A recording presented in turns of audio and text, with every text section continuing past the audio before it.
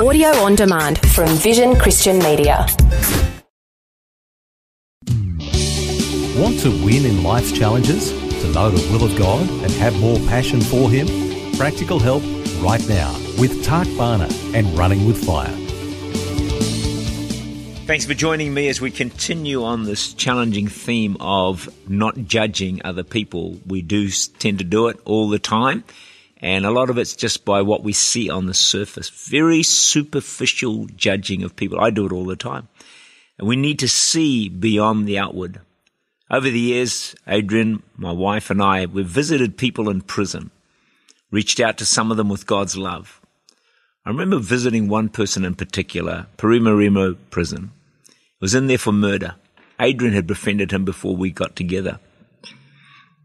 Someone stole his chainsaw, and it just so affected him because of his background, his history. It was like the last straw, the camel that, the straw that broke the camel's back, and he ended up killing someone.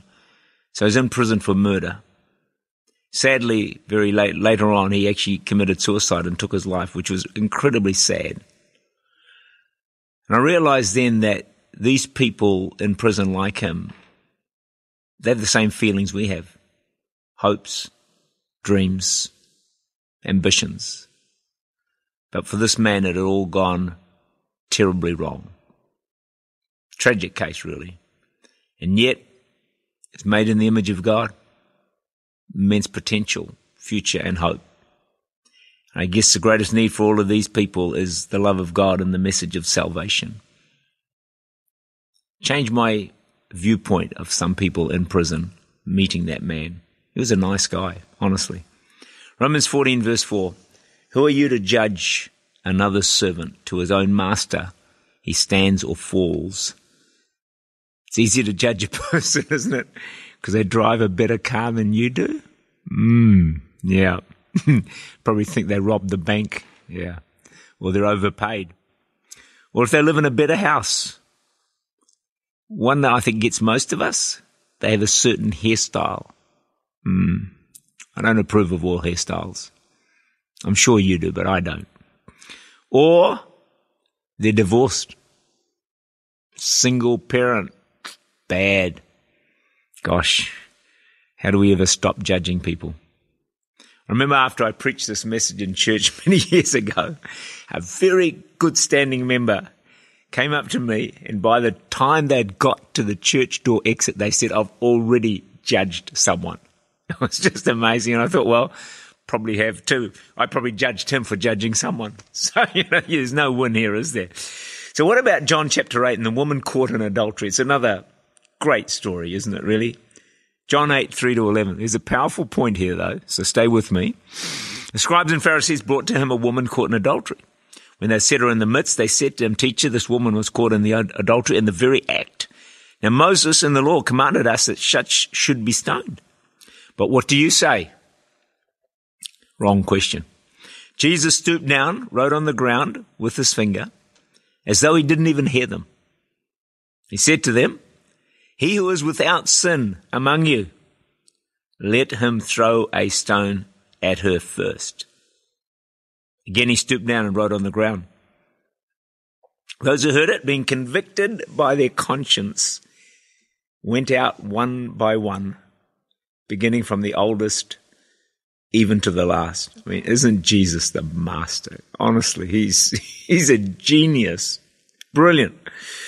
Jesus was left alone and the woman standing in the midst. And he said to her, Woman, where are those accusers of yours, or where are those who judged you?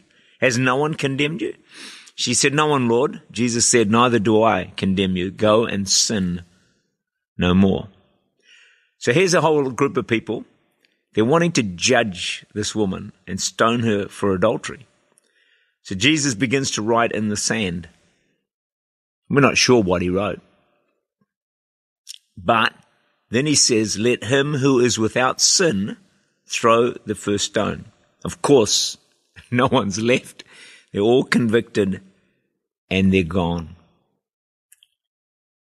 He who is without sin cast the first stone.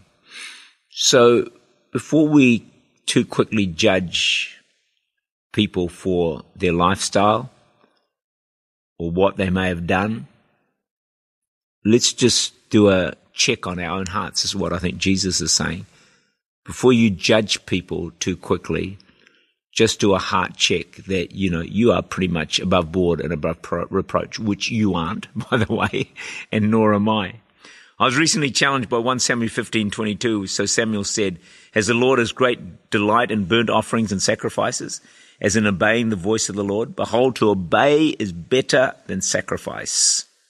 To obey is better than sacrifice. Maybe I can finish by saying one scripture to obey is do not judge, that you be not judged. Let's obey that scripture and then maybe be in a better place to consider where other people are at in their lives.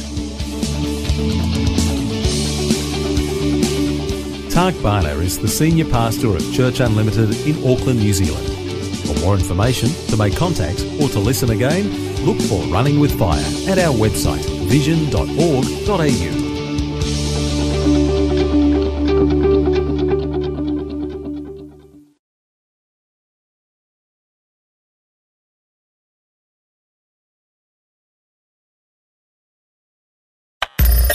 Thanks for taking time to listen to this audio on demand from Vision Christian Media. To find out more about us, go to vision.org.au.